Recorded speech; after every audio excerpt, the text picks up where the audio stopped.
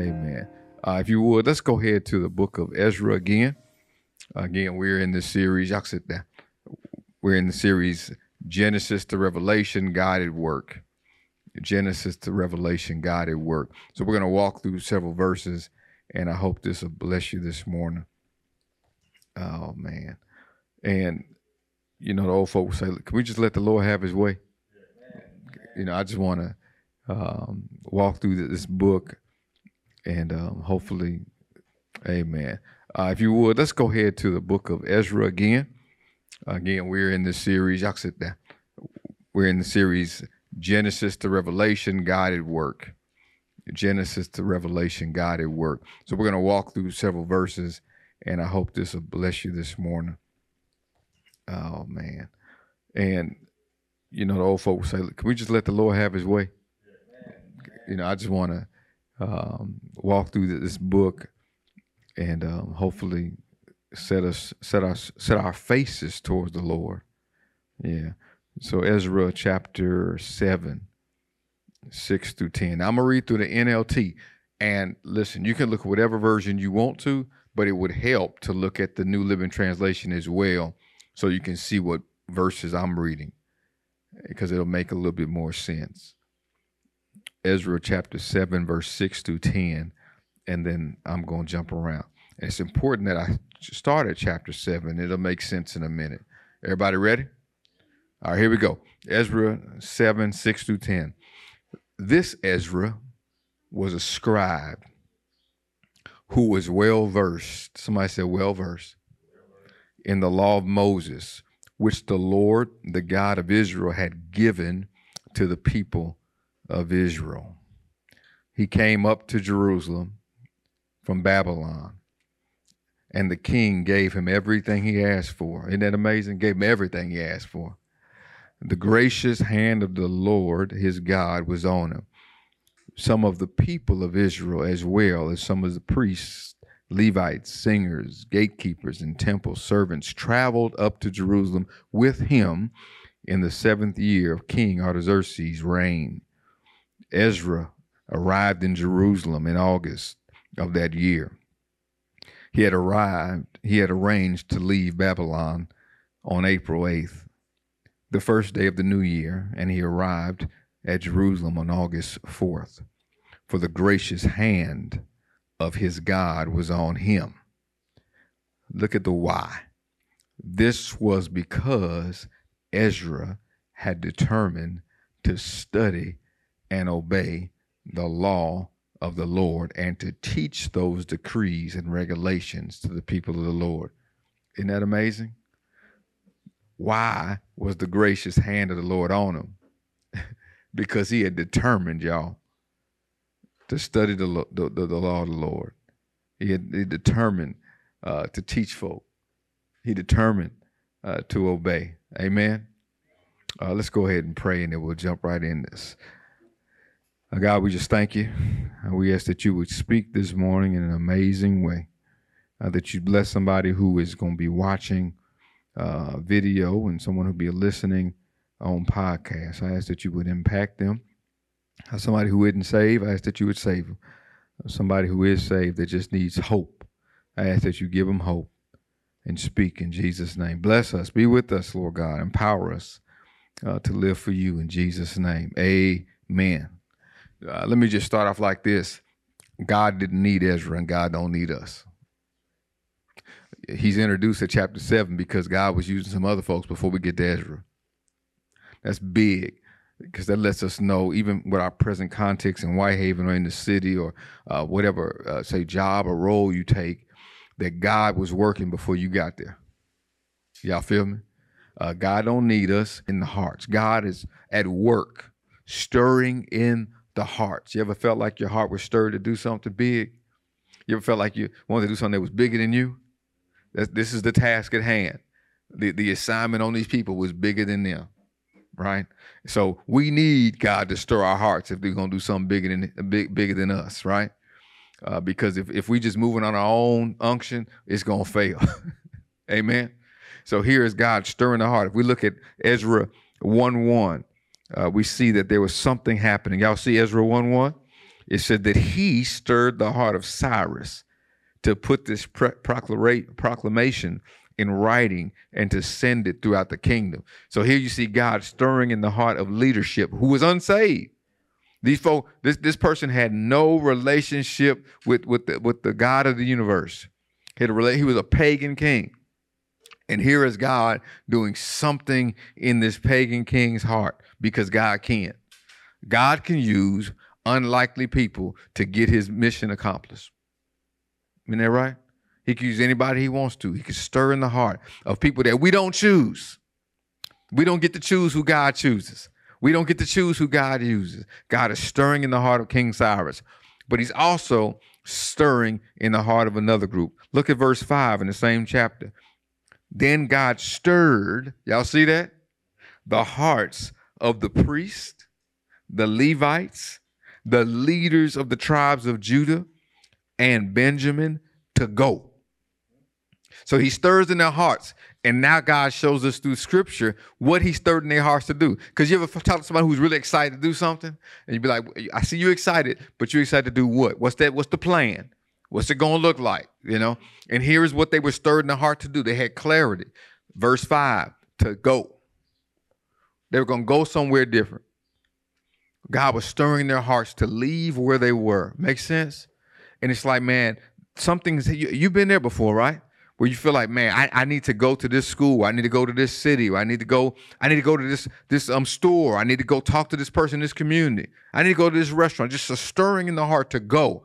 It's movement. Whenever God stirs us to do something, we're not going to stay in the same place. We got to move. So they're being stirred to go. Verse 5. They're being stirred to build. We're going to put our hands to work. We're going to build something. We're being stirred to work. So we're being stirred to go or to leave, right? And if you just take an inventory of your life real quick, just think about it. How many times you've left a certain place, not because you just didn't like it, but because God was moving you. Just think about that, man. Like, man, God was in that. Man, just like, oh, God was in that.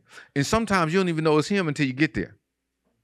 Sometimes you move and you're not really sure, and then he confirms it after the move. I've had it happen often. And you're like, I think this is God. You know, and that's why you can't tell a whole bunch of folk. You just got to have wise counsel.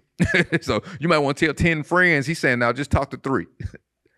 And somebody can help you walk through that. But then after the go and the build, there's another one that God does in chapter 2. He stirs the hearts of the people to give. Chapter 2, verse 68. Let's look at 68 and look at verse, 68 and 69. So, man, one thing that God showed me was this. You're not truly invested until you're invested. You feel me? You can't talk about what you all in until you all in. You're not invested until you invested. You know, man, where your heart is, there will your money be too. You know, it's the truth, because we invest in what we believe in.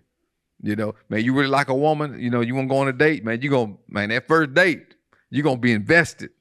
You're going to pull out all the stops if you can afford it. You feel me? Because you're invested in making the best impression, you know, so you might be broke, man, but you're going to find some money. You have cut costs this week. I ain't going to Starbucks this week because I got to make sure I have enough saved up for this tip because I need to let her know that I can pay for this, right? Because if your card bounce, you need to make sure you got some money on you. Yeah, you invested. Yeah. So you look at verse 68 and verse 69, is what it says. And when they arrived at the temple of the Lord in Jerusalem, some of the family members made voluntary offerings. Did nobody force them to give? Why didn't anybody have to force them to give? Because God had already stirred in their hearts. Isn't that amazing? There wasn't no get rich. I mean, no get rich kind of quick gimmicks like, if you give, God gonna bless you 100-fold right now. It wasn't none of that. Man, did nobody come out with a wig on and a wet Jerry curl tomorrow? You need to give right now. You're gonna be struck down. Man, nobody conned them because a stirring had happened in their hearts. Man, they voluntarily give. And it says, man, there's a voluntary offering towards the rebuilding of God's temple on its original site. And each, this is verse 69, and each leader gave as much as he could. Y'all see that? He gave as much as he could. It wasn't like, all right, now give this and go find something else. Gave as much as they could, and nobody's beating them over the head. Now, this is where it gets good to me right here. I look at this amount. The total of their gifts came to 61,000 gold coins. Just give me 3 gold coins. I'll be all right. Can you imagine that? 61, that's an investment right there. But it wasn't just one person. And this is the other beautiful thing. You don't get to see just right here who gave what amount. You just know that everybody was invested. Everybody gave a voluntary offering. Wasn't no, man, you know what I'm saying? Fred gave $5. Charles gave $20. You know what I'm saying? Because can't nobody do no unhealthy comparisons. Everybody voluntarily give. Then you see 6,250 pounds of silver. Woo! And 100 robes for the priests. Because the priests had to be in garments specified for worship. Isn't that blessing? The people were invested in making sure that the priests did it right. Don't miss that. For like, nah, bro, you know, you can't be going there with your jeans on. You know, when you walk in the temple, you walk in there with your jeans on, you're gonna die on the spot. You gonna make sure you got the right robe. Because if you die, who gonna lead us in worship? It was a collective effort because their hearts were stirred, y'all. Chapter 3, verse 1. This is beautiful. In early autumn, when the Israelites had settled in their towns, all the people assembled, listen to this, in Jerusalem with a unified purpose. They were all unified. Isn't that beautiful? Because if everybody's heart is being stirred by the Lord, we ought to be unified. Y'all get that? If God is doing the stirring, man, we ought to be on one accord. Man, we ought to be unified. And I've met people, they had a desire to be seen and to be heard, but they weren't unified. They weren't trying to make no sacrifices. But these leaders, check this out, it was the leaders who set the example. It was the leaders, the priests, the Levites, the leaders who were setting the example for all the people, showing that they were unified because all the leaders did it first. If you say God gave you a vision to do something, then you got to do it first. Man, how I look like not being invested in what I believe God showed me. Ain't that something? I need everybody else to get on board. What about you, Pat? Nah, I'm waiting to see what you gonna do. Nick, bro, you crazy. You feel what I'm saying? You got to be invested. It's like you buy a house and you asking all your neighbors to pay for it. I need y'all to pay my light bill, keep it on. That's your house. Let's see what you do first. So here they are. Everybody's invested and they're willing to do it. They're willing to give. Now this is what the craziness that happens. The people were afraid. And we don't get that at first. What we get is that God stirred their hearts. But here they encounter fear. Let's look at verse 3. Verse 3, chapter 3. Even though the people were afraid, do y'all see that? Of the local residents, they rebuilt. Even though they were afraid, they did it afraid. Y'all get that? Don't miss that. Even though they were afraid, they rebuilt. They felt something that was uncomfortable, that they didn't like, and they still did what God put on their heart to do. And I say it often, sometimes you got to do it afraid. Man, God put on your heart, do it afraid. Man, do it afraid. And you don't know what the outcome's going to be. Just do it afraid. Just do it afraid, man. There was a mixture going on of some things that I'll get to it in just a minute. But you have something that impacted them that kind of grieved me.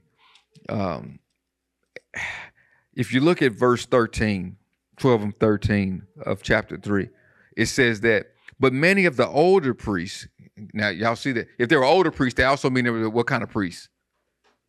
If there were older priests, that means that there were also younger priests. Y'all get that? So different age brackets. But many of the older priests, Levites, and other leaders who had seen the first temple, this is where we get in the tradition. They wept aloud when they saw the new temple's foundation. The others, however, were shouting for joy. Verse 13. The joyful shouting and weeping were mingled together in a loud noise that could be heard far in the distance.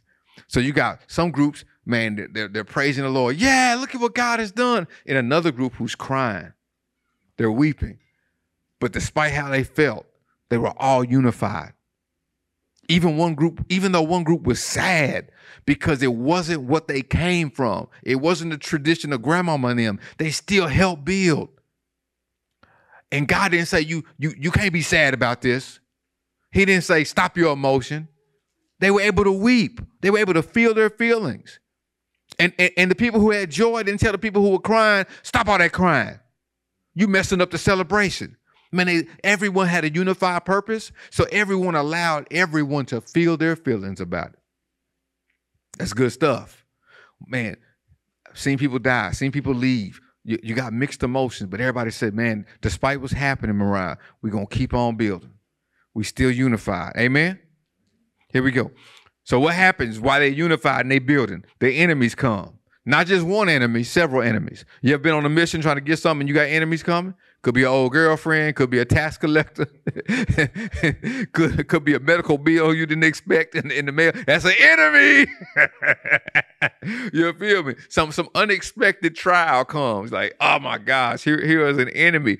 In chapter 4 through 5 are enemies to the building process. That's what they got. And the enemy was totally invested in their discouragement. Your enemy and my enemy is totally invested in us being discouraged. That's heavy, isn't it? Totally invested. Man, to stop the work from happening. What discouragements have kept you and I over the past, even up to today, from working? What discouragements, think about it, have slowed us down? And we ain't talking about like a one-time thing. We talking about the same thing. It just come looking differently. They're dealing with the same discouragement, the same thing. Look at chapter 4, verse 2. They were trying to impose their help on them. Let us help. They don't want to really help. They really want to just be involved so they could destroy stuff. Some people act like they really with you. They're not with you. People call them what, frenemies? It's like, let us help. And then the leader's like, nah, man, you can't have any parts of this, you know? And sometimes you got to give people the hard reality. I can't let you help in this area, you know? And people don't like that. But I need you. I can't really worry about your emotion when we got to do what God said to do. Amen? 4:4. Kept trying to discourage them. 4, 5, and 6. Man, people were bribed to come frustrate them. Hey, I need you to come help us frustrate these people. Isn't that something? Dang. People, man, enemy. That's why I said they were totally invested in stopping the work. There are enemies totally invested in seeing you fail. There are people totally invested in stopping whatever God wants you to do. Totally invested from keeping you from being a good father or a good wife or a good friend or a good student. Totally invested. They want to see you fail your class. Totally invested. Want to, man, introduce you to something that messes up your health. Totally invested. And will pay. Will pay other people in some way to help get you distracted. Help you be discouraged. Man, people totally invested on, man, all right, they post something ugly about you, totally invested. 50 million people share the same post to criticize you. Totally invested. 50 million shares, totally invested on IG and Facebook. Am I making sense? There are people who are totally invested, and there are people who like this stuff. They live for it. They live to talk about people and criticize people and say, you ain't no good. And this is what they did in verse 6, chapter 4. They started accusing them. They started slandering them, all attacking your character. You feel me? Man, the word talks about how the enemy is the accuser of the brethren meaning all believers, constantly accusing us. And sometimes it's not just other people accusing us. We hear that enough, we start accusing ourselves. Think about it. You become your own enemy, echo chamber, repeating what you're hearing. Man, I guess I am like that. Man, I can't do that. And it slows us down. I've been there. I know what it's like. Man, you get stuck. They call it stuck in a rut. And then you become your own worst enemy. Some people think you're depressed. You ain't just depressed. You're just having a bunch of bad days. You know, it might look like depression, but it's just a bunch of bad days. It's like, I can't shake it. And then for some people, it is clinical depression because they can't get out of it. And the enemy loves it. Verse 13, chapter 4, more lies. This is what the enemies are saying to people in authority. Well, you know they ain't gonna pay their taxes. They're not gonna pay tribute to you, king. They're not gonna honor you. They're not gonna be invested in the country. And then verse 16 says they're gonna revolt. They got a history of trying to revolt again. They're gonna protest against you. They're gonna march. I'm gonna say it again. The enemy was totally invested in stopping the work. Y'all see that? I want you to think about what areas of your life is the enemy totally invested in stopping your work. Do an analysis. It's like, okay, man, what is this? What is some inventory? Man, where in my life am I the most discouraged? And why? What are those things that are challenging me? Who are those people? Man, it might be family and friends. Because the people that we're talking about helping, man, they were somewhat related to them. Okay? But they had no parts in being part of the building process. Now, this is where it gets crazy. The work did stop. It stopped. They totally stopped the work. If you look at 424. So the work of the temple of God in Jerusalem had stopped. Guess how long? Over a dozen years, almost 16 years. It's a long time. You see that? Stopped. Just no more. Now, you want some hope? Come and give you some hope. It ain't no false hope. It's real hope. Y'all ready? Look at 5:5. 5:5. Everybody see 5:5? But because their God was watching over them. The work stopped, Charles, but God was watching over them. Man, that's a blessing. Even though the work stopped, God never left them. Even that means the stirring never stopped. They had a legitimate issue.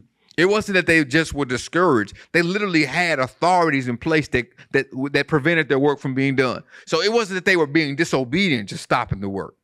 They had hindrances that really prevented them from getting, man, it's like trying to get a building and trying to get it approved and trying to get some kind of legal passes, right? So let's say you're trying to get something inspected. And somebody keeps hindering, man, we ain't gonna let them get that building open. You know, they're trying to have their worship over there. We don't need no more churches. We need a liquor store. You feel me? Real stuff, man. We're gonna have us some more payday loans.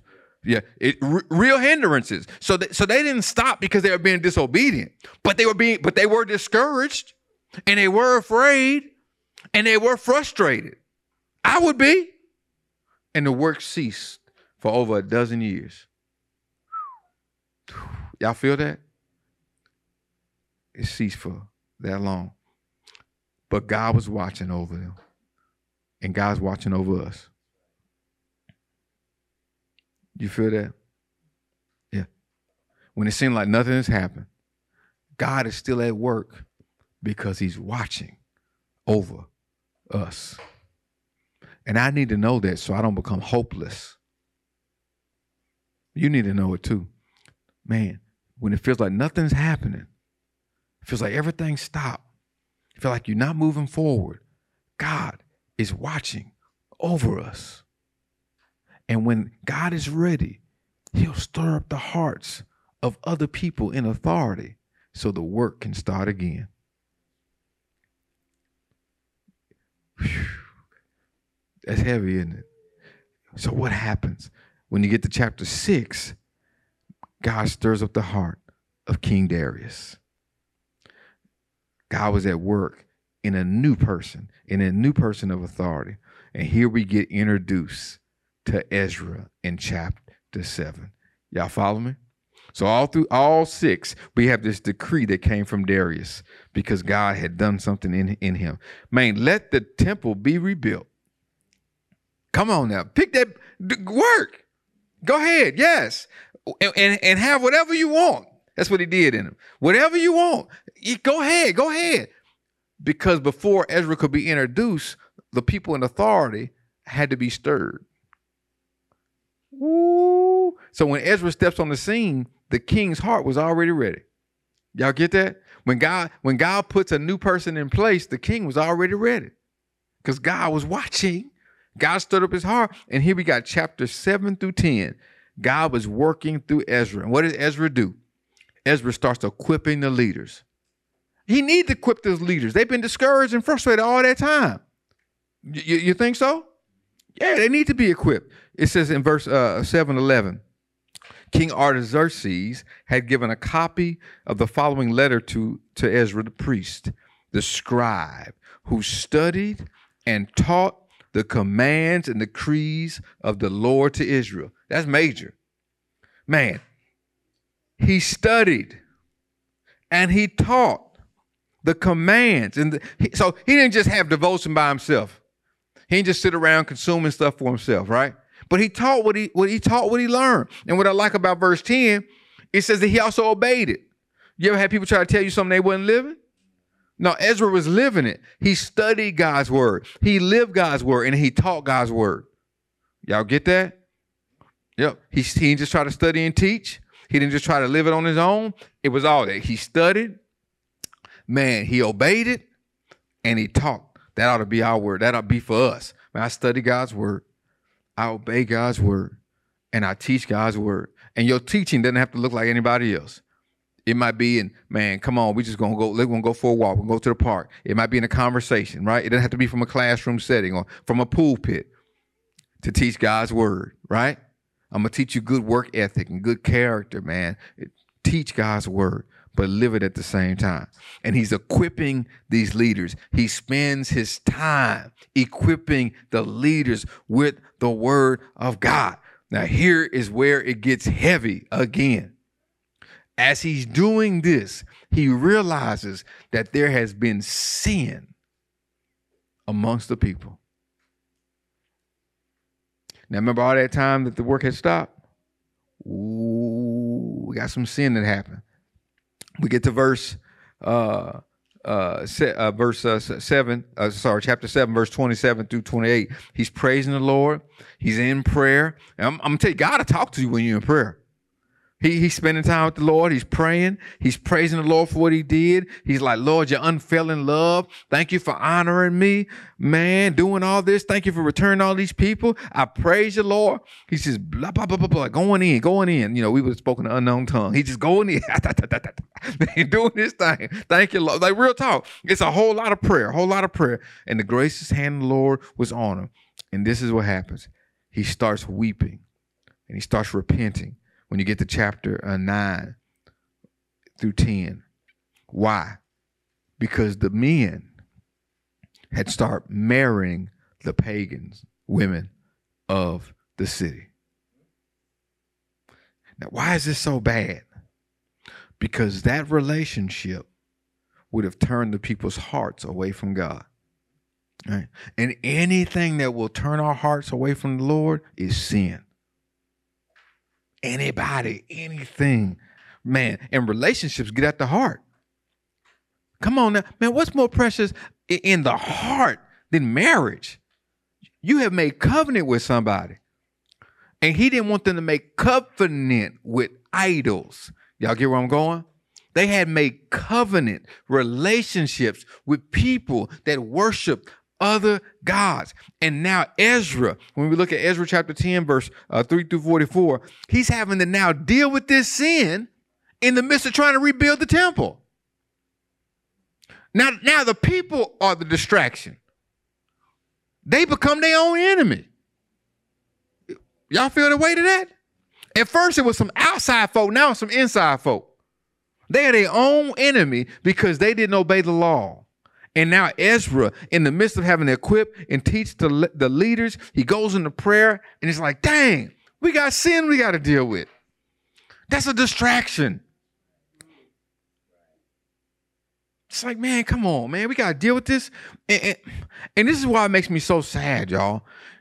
is because their sin affected women and children. It affected women and children. Man, it was so traumatic. Here's the harsh reality. Chapter 10, verses 2 through 3. Chapter 10, 2 through 3. Man, he's dealing with this harsh reality of, man, y'all been unfaithful to our God. And they're like, man, yeah, we've been unfaithful to our God. We married these pagan women. And this is where it really hit my heart. Verse 3. Let us now make a covenant with God to divorce our pagan wives and to send them away with their children. Because of their sin, these women and these children got to deal with trauma. And people could read this and feel like God is uncompassionate. But we ain't more compassionate than God. Well, I would have done this. You don't know what you would have done. You would have sinned too. Because what the people showed is they couldn't wait until they got to Jerusalem and got settled. In their impatience, I just got to have this woman. I got to be in a relationship. Got to be happy. I need to have some sex. I've been lonely all this time. I need to increase my seed. It's all about me. And the families suffered. They produced kids that weren't even involved. Kids that weren't even born would have to suffer and be fatherless. Women would have to leave and be single and raise these kids by themselves because the men sinned. The men sinned. The men did not obey. The men. And they had to send them away. A generation of impatient people who couldn't wait on God. I want to do what I want to do. What I want to leave us with, that God is at work. Just wait to see what he's going to do. Don't rush into nothing. Take your time and obey the law that he's put on your heart, even when it don't feel good. Because if we do something that is outside of his word, we're not just going to hurt ourselves. We're going to hurt some other folks as well. Amen. Amen. God, we just thank you. I know this stuff is heavy, but Lord, I ask that you convict us so that we would live right. In Jesus' name I pray and thank you. Amen.